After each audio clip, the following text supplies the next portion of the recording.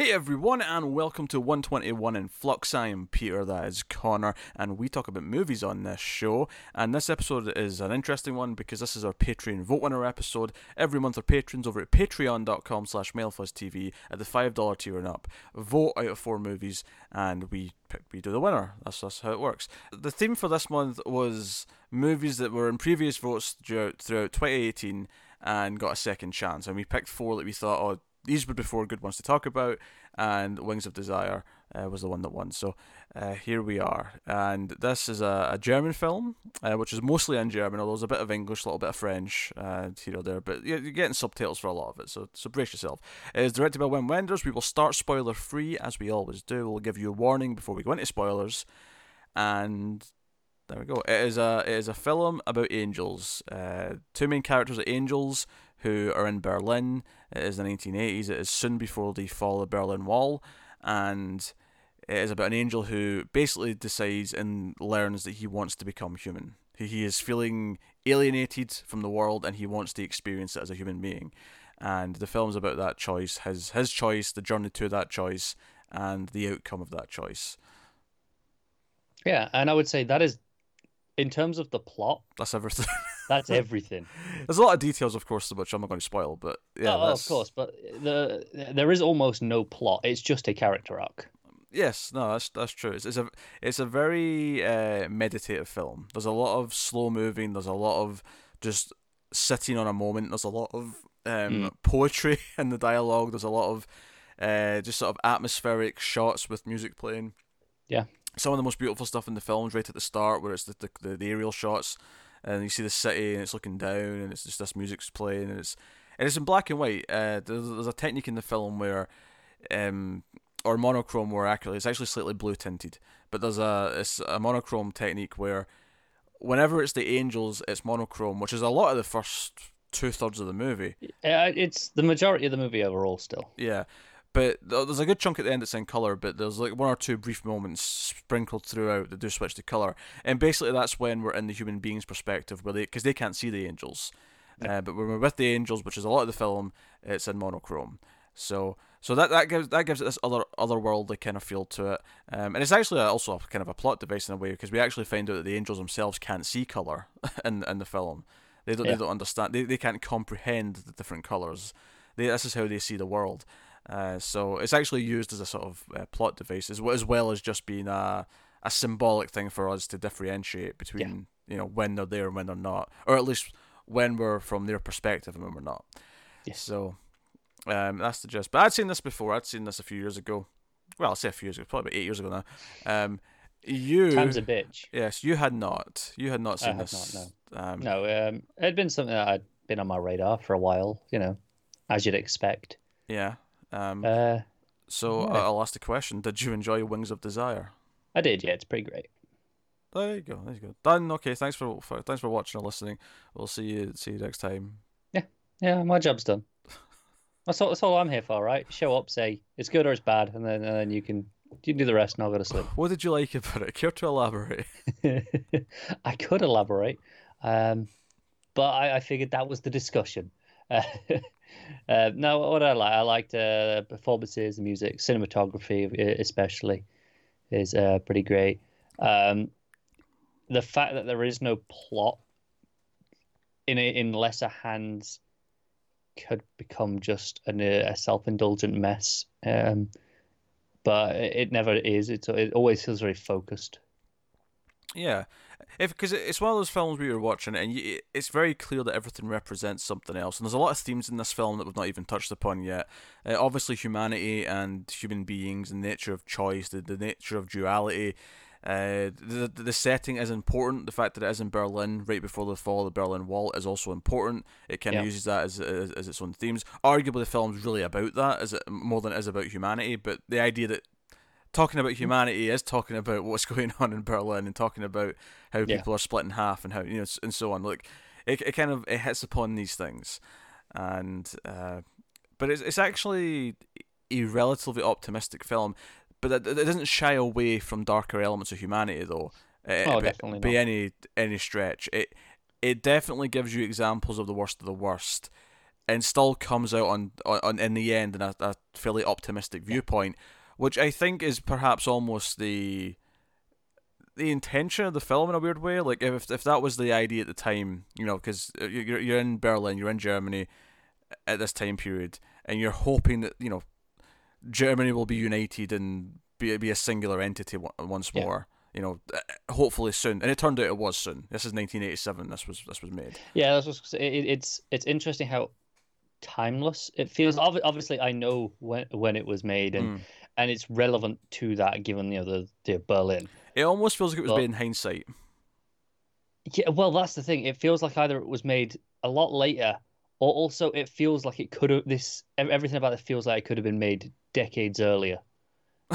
Weirdly, in the way sure, that I get what you're saying. Yeah, it's funny because I like this obviously was very relevant when it came out. At least as relevant as art house films can be, because obviously it's not a mainstream, populist come and watch the explosions movie. It's not that at all.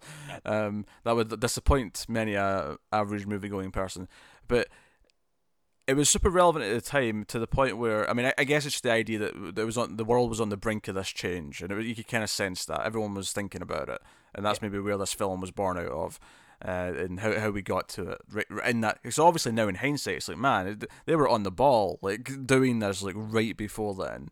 Yeah. So that's really cool, and it feels very. Because I think there's some films where when they're tied to like historical events, they do kind of date in a weird way, because it kind of feels. But there's other ones where the message itself is timeless. I'd put The Great Dictator in there with that, which is obviously tied to World War II and it's tied to the Nazis. But somehow that message, and it's not just because we're dealing with neo-Nazis and shit now, and sadly a lot of that stuff's more relevant than what has been recently. It was still relevant before that resurgence, shall we say? So. We got like films like that, and I think this kind of sits in that pantheon. And I'm using words like pantheon. I'm talking about angels and shit. So it's a movie about angels, which obviously like isn't something that inherently I think appeals to me. Like as a concept, yeah. If you're like, oh, this is a movie about angels watching over a city, you say that to me, I probably assume it's going to be self-indulgent, like you said. What I think of actually is something like American Gods. I think of something that thinks it's really smart. Fair enough. And witty. And that's where my mind probably goes. And this isn't that at all. This is a very thoughtful, like I say, meditative film. This is about contemplating existence. Yeah. Surprisingly not heavy on the religious angle.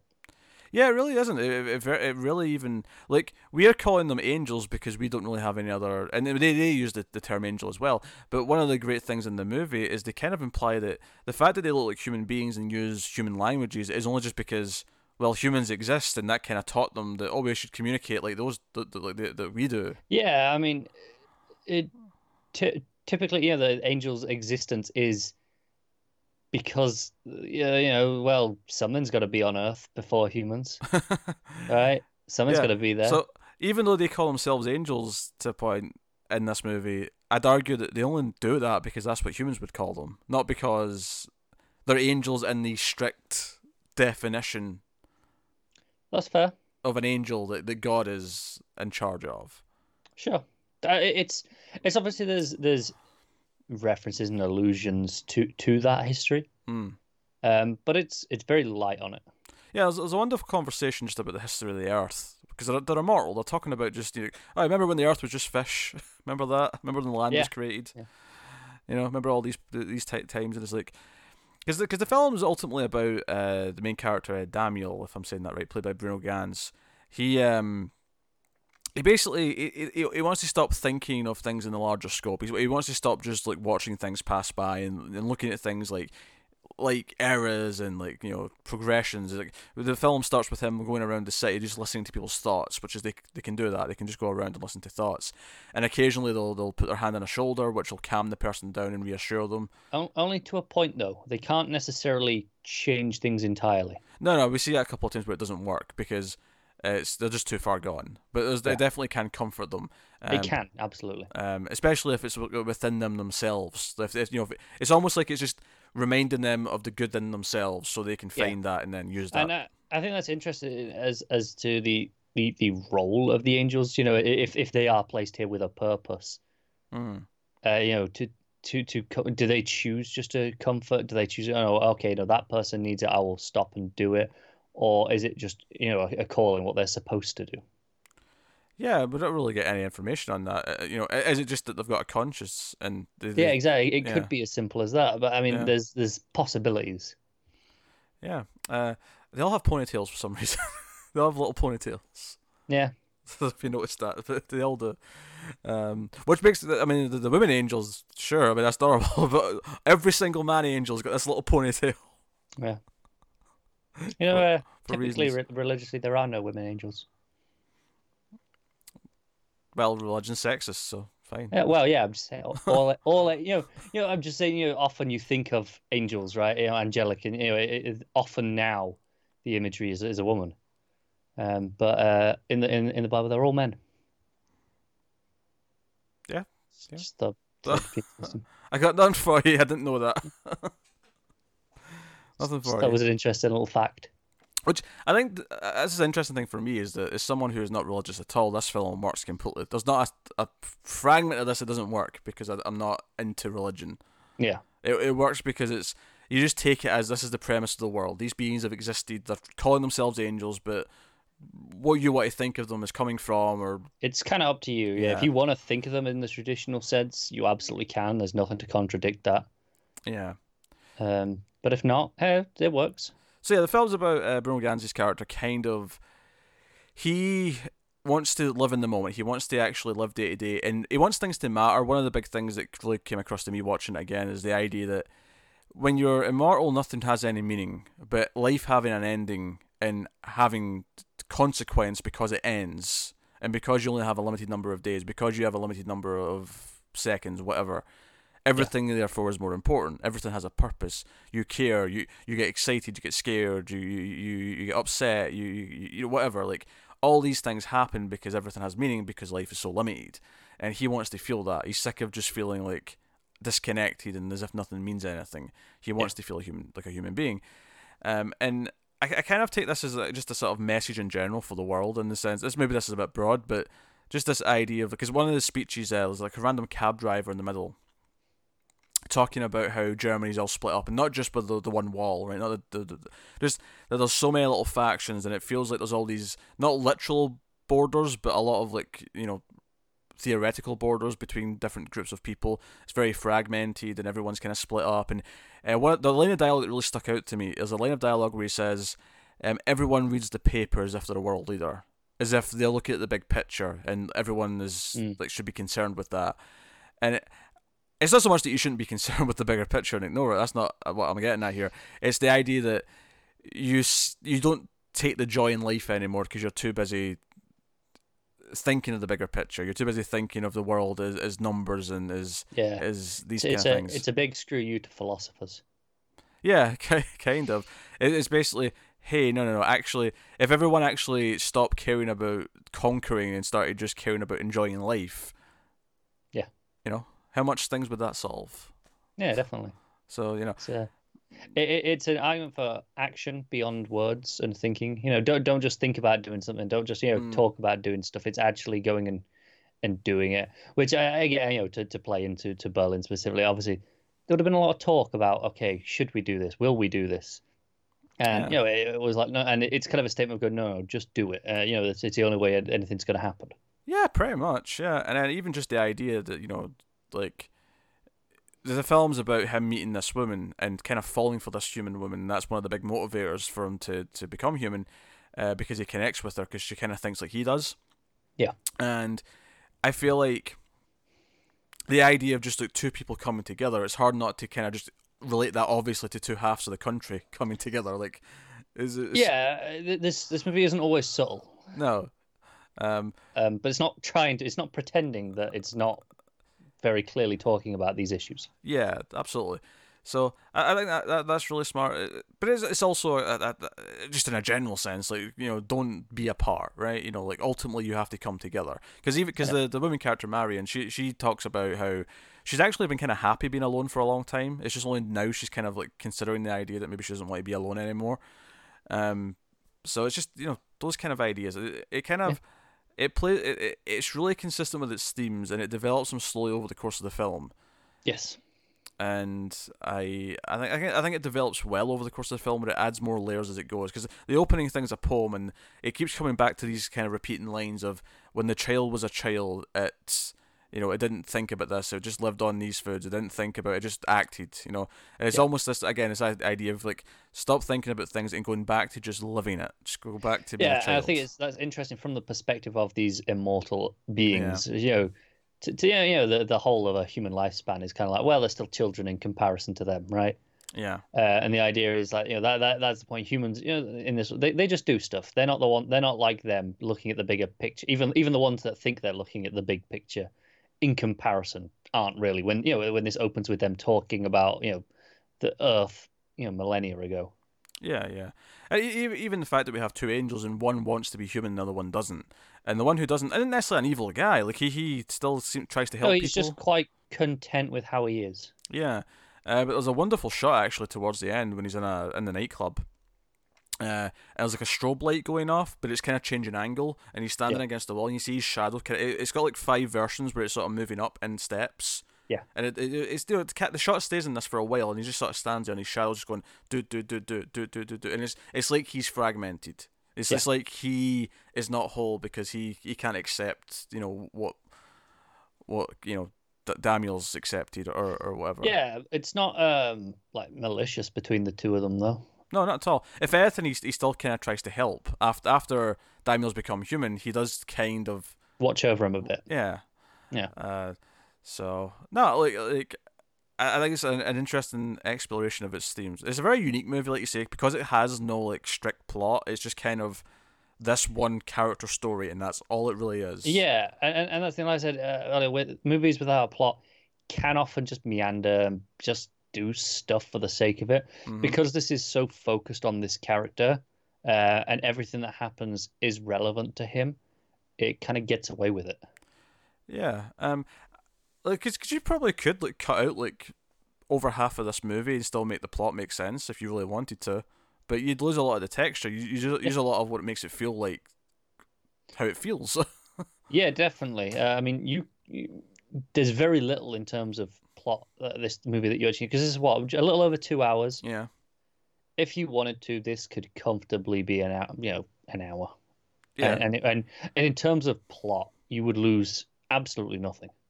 Yeah, but it's a character study. Like we say, it's about kind of, because there's a whole the opening section where he's going around various people in the city, and we're just hearing their various thoughts, and we're seeing how he helps some people.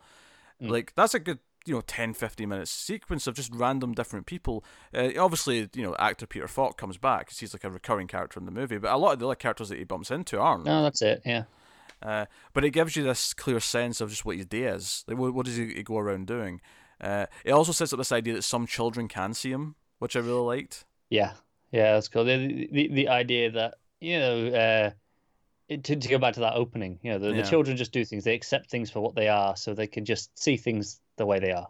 Yeah. So I think I want to give a spoiler warning just so we can talk more freely about the rest of it. Although, admittedly, I don't think this is one you can really spoil that much. No, I think there's one or two specific things. Well, I want to talk about one of them, which is why I was putting a spoiler warning. Yeah, one or two of those that I was like, okay, no, those would definitely be spoilers. But overall, because there is no plot, there's no major twists or anything like that to ruin. So Peter Falk plays himself, and he's Columbo. If you don't know who that is, he's the actor who plays Columbo. Yeah. And he's in this movie, and he's played himself. He's acting in a movie in Berlin, and the one moment in the movie that's like a total what the hell is happening right now is when he turns around and starts talking to Daniel, as if, and he's like, I can't see you, but I know you're there. I can feel you, and he's like putting out his hand for a handshake. He's describing how he should try coffee and everything else, and it's this really weird scene. You're like, wait, what? Why? Like, is Peter Falk like is he? How does he know he's there? Is he cracked? Where's this going? But when Daniel becomes human and he runs into, he doesn't run into, he seeks him out. He goes to the movie set to find him, and he immediately comes over. He doesn't treat him like a weird extra or fan who's trying to talk to him. He's like, oh, there you are, and he comes over, and it turns out Peter Falk was just like him. He used to be an angel, and I love the idea of pitching this to the actor. Like, hey, I want you to play yourself, but you used to be an angel and you chose to be human. Yeah. But what I like about it is all the previous scenes in the film with him where he's drawing the extra because he likes to draw people. Like, it's like he's appreciating the beauty of the world. It suddenly makes sense because he's kind of like Daniel. He kind of appreciates all the little things. Yeah. And he wants to, draw people, visit places. He wants to do all this stuff. And he talks about how, they're not the only ones by far. Yeah, there's many of them that have made this decision over the years. And that's kind of fascinating, the idea that almost eventually they all kind of get to the same idea. They all kind of reach that same conclusion. Just, different times. It just takes them different amount of time to get to that. Yeah, I mean, if you want to, I don't know how much of this is necessarily here, but if I'm thinking about it, like, at what point is that maybe saying, like, the idea that being an angel is kind of a cold, like, unhuman kind of thing, right? And the idea that all these angels who eventually decide to become human, it's almost like, in real life, the idea of choosing to be empathetic towards other people, right? And it's like, it's part of your natural sort of growth.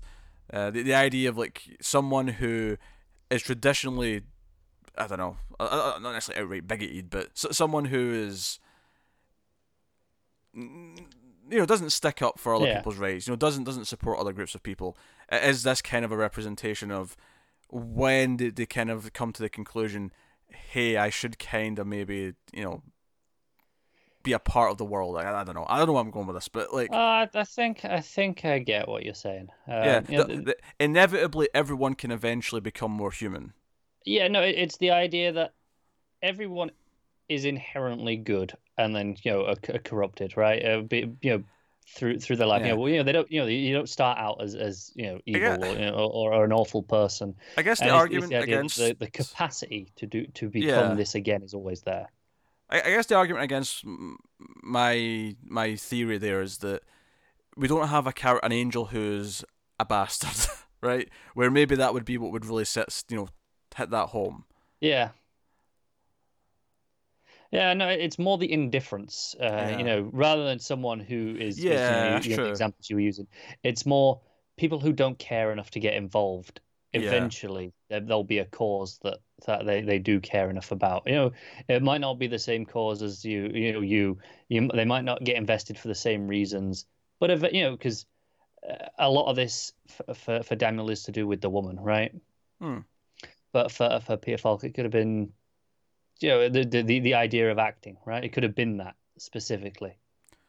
The idea that they made the same decision to kind of come out into the world and be a part of something, but not necessarily for the same reasons. It's interesting that he decided to be an actor, though, isn't it? Like the idea that he wanted to impersonate other people. Well, that's what he wanted to do. Yeah, I mean, if I had to suggest why, bear in mind, this is very little in the movie to do with his backstory and the character, the character. So, it would be a case of, if I'm thinking about why I would do that, it would be all the people he's witnessed over the ages, and trying to kind of give that some form of immortality. Yeah, okay. In the way that he had. Okay, I see it, and it resulted in Columbo. that was the enduring role. Yeah, why not? Yeah, that's the best I got. Yeah, like it's got those elements in it. You're not even touching the romance itself that much. He's kind of enamored with this woman who's a circus performer, and the circus is closing down. It's the last night at the circus because they're broke. Yeah. And she has this love of performing, and she's worried she's going to break her neck because she's a trapeze artist, but she's got this love for the circus, and she wants to feel alive and do it, and she's passionate about it. And like I say, they're very kind of similar in the way they think, and we kind of learn that as he gets kind of close to her and listens to her and so on and so on. And the only time she does kind of seem to be kind of at peace with herself is when he touches her at the nightclub, when he kind of like holds her hand as she's dancing, and she puts her hand down. And because he kind of falls asleep with her that night, she has this dream about him. In his angel armor, which is probably the most surreal the movie gets looking in terms of visuals, is when he's walking through the fog in the angel armor. I do love the design. It's really simple, but it works. Yeah, but it stands out, right, compared to everything else. Yeah.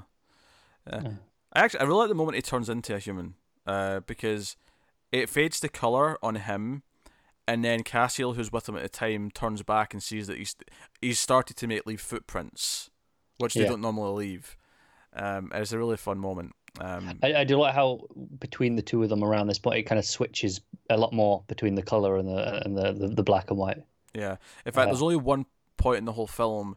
It's right at the end where Cassiel's sitting on the stairs in black and white in a color image, because it's always just either all black and white or all color for the rest of the film.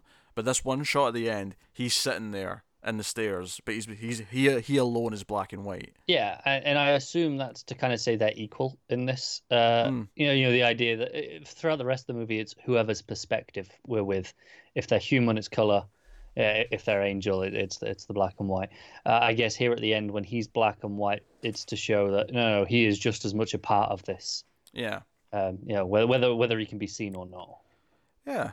I mean, if I have any critiques, honestly, is that it sometimes just gets a little too poetic at times. I thought the meeting between Marion and Daniel at the bar. Yeah. She rambles on poetically for about 2 minutes. It's just a bit much. It's just like, okay. It was a little bit, yeah. You know, it's just once or twice it does this kind of thing where it goes on just a little bit too long with the poetry. Yeah. It's a minor complaint, but it is something that's there. That was the only times during the film where I felt like it was being a little too self-indulgent is pretty what I'd say. Yeah. It's not much, but it just there was no one there to question. Yeah. If that was too much. Yeah, just a touch too much. Just in those scenes. Because typically all the slow moving stuff where we're meeting people in the city, I like all that stuff. All that stuff's great. Yeah, I think this example here stands out because it's a monologue. And there's actually very little of that in the movie for the most part.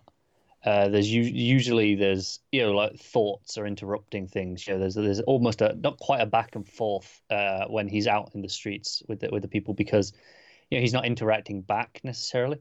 They're not hearing him, but there is a conversation-like quality in the way it's played. Yeah. Yeah. No. Whereas this here, even though he's sat there listening to it, she is kind of just monologuing. Yeah, no, she is. And it sounds like a very unnatural speech as well for a person to say, I guess. Like, it made sense when it was in their head because they were just kind of like thinking to themselves, where she says all this out loud, so it feels just a bit more like it's different, off in comparison to everything else. But yeah, so and I kind of like that Falk kind of like she is a human, kind of becomes his own angel, but I like that Falk kind of becomes the human guardian angel because he kind of like encourages both of them, because he meets her at one point at the hot dog stand or whatever it was, and he actually has a scene where he tries to do the same, like, I know you're there, and talks and it's Cassiel who's there, and Cassiel does not shake his hand, like Daniel did. He's not interested. Daniel took his hand, but Cassiel did not, and maybe one day he will. This is not necessarily saying he never will. No, it's just saying now he doesn't feel like that's for him. Yeah. All the angels congregate at the library as well. That was something noticeable. Yeah, I mean, it's a nice place of quiet, right? Yeah. But they seemed quite content on like helping everyone who was studying. It was almost like it was promoting the idea of knowledge. Like, be knowledgeable. Yeah. And it's something they appreciate, because I mean they've basically just been doing nothing but collecting knowledge and cataloging it for billions of years. Yeah, and I guess maybe it's a little frustrating to them that they can't just share that. Yeah, I think it's interesting as well, this idea that, like, we sort of alluded to this earlier, talking about how they look human because humans exist. They speak human languages because, we can communicate like they do. Before we didn't really have, we just kind of did. It was just a telepathic kind of understanding, essentially, I assume. And I think it's interesting, the idea that until intelligent life like human beings existed, there was nothing to tempt them to be anything else. They didn't look at fish and go, "Oh, I fancy being a fish." Those fish know what's going on. No, that's fair. Like the idea that getting to humanity, like humanity was the first thing that kind of, and I don't know if that's necessarily the idea of, like, I don't know, like eventually life will reach a point where it hits something that's worth living. Not that unintelligent animals aren't worth living. I don't mean that. See, taking it in this direction, sounds very egotistical as a species. As a species, sure. Yeah. But I don't even know what I'm trying to say. It's just interesting to me that, like, if they've been alive forever, if they have been eternal and they've been around forever, how Yes. long was that before humans even existed? I mean, humanity's existence must be a drop in the bucket. Yeah, I mean, there's always the clock metaphor, right? Hmm. Where if the Earth, I think it's if the universe is the entire clock, 24 hours. Hmm. The Earth has existed for like the last hour or so, and and humans are like the last minute or something stupid like that. Comparatively, it's like that. Even that sounds a bit Yeah, yeah. much. There is the math of it has been done. It's Yeah. it's there. I'm just misremembering, but the idea of Yeah, okay, yeah, no, yeah. it's really a minuscule percentage. Yeah, yeah, yeah. So no, it's interesting that this is the first time and maybe it is like us saying, "Oh, humans are special," but I don't think that's the point of the film. I think I'm reading into it from that angle just because I think it's interesting to think about. I think the point of the film is everything else we've talked about. I think it's talking about people coming together. It's talking about being more humane. It's talking about actual real life things. I mean, that those are the broad general things that apply to everything that we just mentioned, and then you've got the specific the Berlin Wall, because the movie that's being made as well is about Nazis. And again, there's people. The old man who Cassiel's hangs around with for a bit early on in the film. He's talking about he remembers before the Second World War there used to be a whole couple of streets here. There was shops, there was apartment buildings, and it's all gone now because of during the war there was fighting and bombs and whatever. Yeah, I almost wish you could get a movie of these angels, like in this mythology, right? Mm. In wartime, like this here, if they're going around just comforting people on the streets over really quite small matters for the most part. Hmm. What would it be like during a time where everyone is significantly more distressed than just everyday life? Obviously this never makes light of everyday life. The idea that to all these people everything matters Yeah, a it's lot. important. All of it's Yeah, important. it's important to them, and that's the idea of okay, they're not seeing the bigger picture because they're worried about themselves or whatever it is they're concerned about, and it matters to them more than anyone else. Um, but I mean, imagine if that was heightened through in wartime. That'd be fascinating to see. I think the reason why we're not is because the point of the movies that Yeah, it'd be a different movie, obviously. but also just the idea that we're using war's backstory to kind of show again the worst of humanity. And again, maybe that's like when humanity is almost solely focused on the bigger picture. When it's wartime, that's what everyone's thinking about. Like, Yeah. individual needs kind of get shafted during They do, wartime. yeah. And I think that's kind of what it's getting at with and again going back to the idea that we don't shy away from that. There's someone who commits suicide that Cassiel tries to stop and it doesn't work. He still It's jumps. not enough, yeah. There's this man's revisiting this which is now just like a flat land, but it used to be where he lived with all these shops and people and everything. And it's like the worst of the worst. The movie's about Nazis, and we're talking about that. Like the worst of the worst of the worst, but there's still things to live for. There's still things to hope for. Yeah. It's kind of, so there's this optimism to it, which is No, really absolutely. nice. I get all of that, and for me, this again, it's a different movie that I'm here. It's almost like I want to see more of this world. This mythology of in the water. You said it there. All the personal needs kind of get shafted. I can see How the do teaser they trailer try now. and comfort? What do they do? I can see the teaser trailer now. Wings of Desire 2. This time it's war.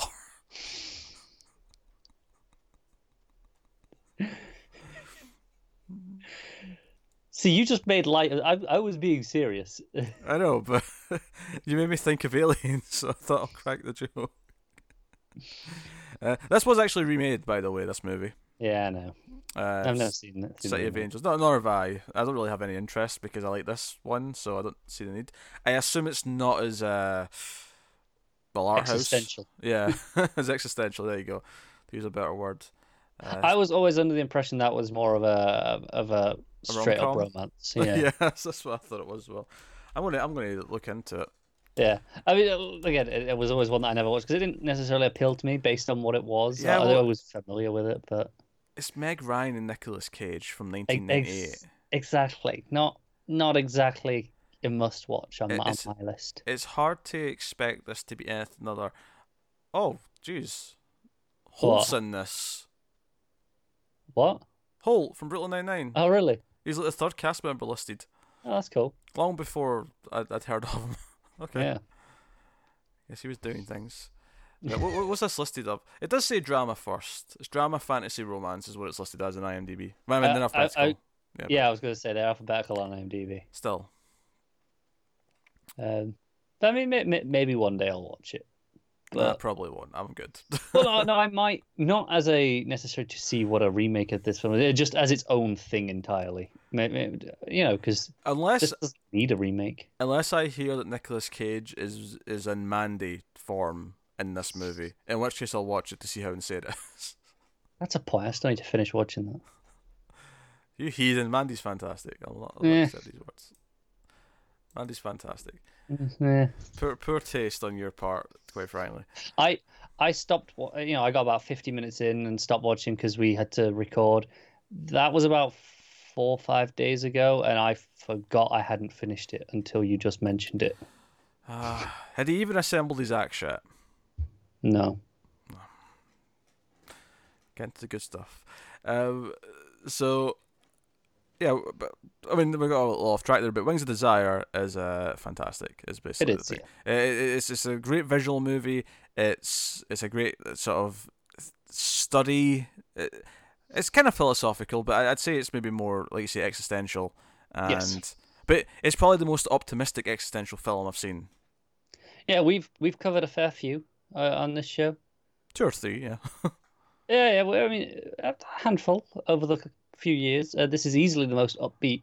Yeah, they're all depressing as hell, the other ones. Yeah, they are. Go back and watch a review of Women in the Dunes and just see us slowly hate life over the course of that discussion as we realise what it's about. It is, because I think what's interesting is a lot of existential films start in a place that's kind of okay and descends and goes, look how shit this can be, right, by the end. Whereas this one starts in a very depressing state. It's like everything's kind of shit. There's people like really unhappy, and it's like what's the point? These injuries, black. It's everything's black and white. We're not experiencing anything. What's the point in any of this? But by the end, it's like, well, no. Because I think existential films, at least typically, I would say, they want to scare you and shock you into action because you realise, okay, if we don't actually keep an eye on things, this is what it can become. This film, on the other hand, is about saying, no, inspire you into action. It's inspiring, which, to be fair, is a lofty thing to try and achieve, and I think for the most part it does. It pulls it off, yeah. So, Wings of Desire is very good. Now, of course, Wim Wenders does have another film that I love a lot, even more so, in fact, which we will get to at some point. I promise you this. But for now, we have discussed Wings of Desire. So I will ask you what you will give it out of 10. I will give it 9. I will also give it 9. I don't know why you said it like that. I don't know either. It just kind of happened. Oh dear. Oh, well, just one fail part actually. I liked it when he goes to find Marion towards the end, and she's already left, but the circle of dirt from the circus is just there, and he just sits there on his own. It's like he has to feel the disappointment as well. He can't just have all the happy feelings. Yeah. There are some other really like interesting moments. When he first becomes human, he's wandering around. He's got the blood, and he runs into this guy. He's like, tell me all these colors. And the guy's like, he goes, I need to try coffee. I need to go get a cup of coffee. And the guy's like, do you have any money? And he's like, no. And the guy's like, well, here you go. It's like, people looking out for each other. Yeah, people can be nice. Who'd have thought it? So that's Wings of Desire. By all means, let us know what you think of the film in the comments below. You can like and subscribe, all that jazz. All of that supports us, as does going to patreon.com/MailFuzzTV, where you can support us for as little as $1 per month. Obviously, the $5 tiers when you get to vote every month. I think this isn't going up for another week, so the vote right now will be done by the time this goes up. But for the sake of telling you, there is one. There is a vote right now. Yeah, there'll be a new one soon. There'll be a new one soon that you can also participate in. So you can check out Patreon. We actually do have a merch store now as well, bizarrely enough. Due to popular demand, we set up merch stores both for the UK and the US. You can buy shirts and hoodies and some various other random items with logos on them. Very random items. Yes. Hey, people are asking for the dog bandana. I'm going to cave. No one is asking for the dog bandana except Matt. I'm going to cave. Put the dog bandana on it. So you can do that, which also support us. But otherwise, that is us. So thank you very much once again for watching or listening. We always appreciate it. Keep watching movies, guys, and we will see you next time.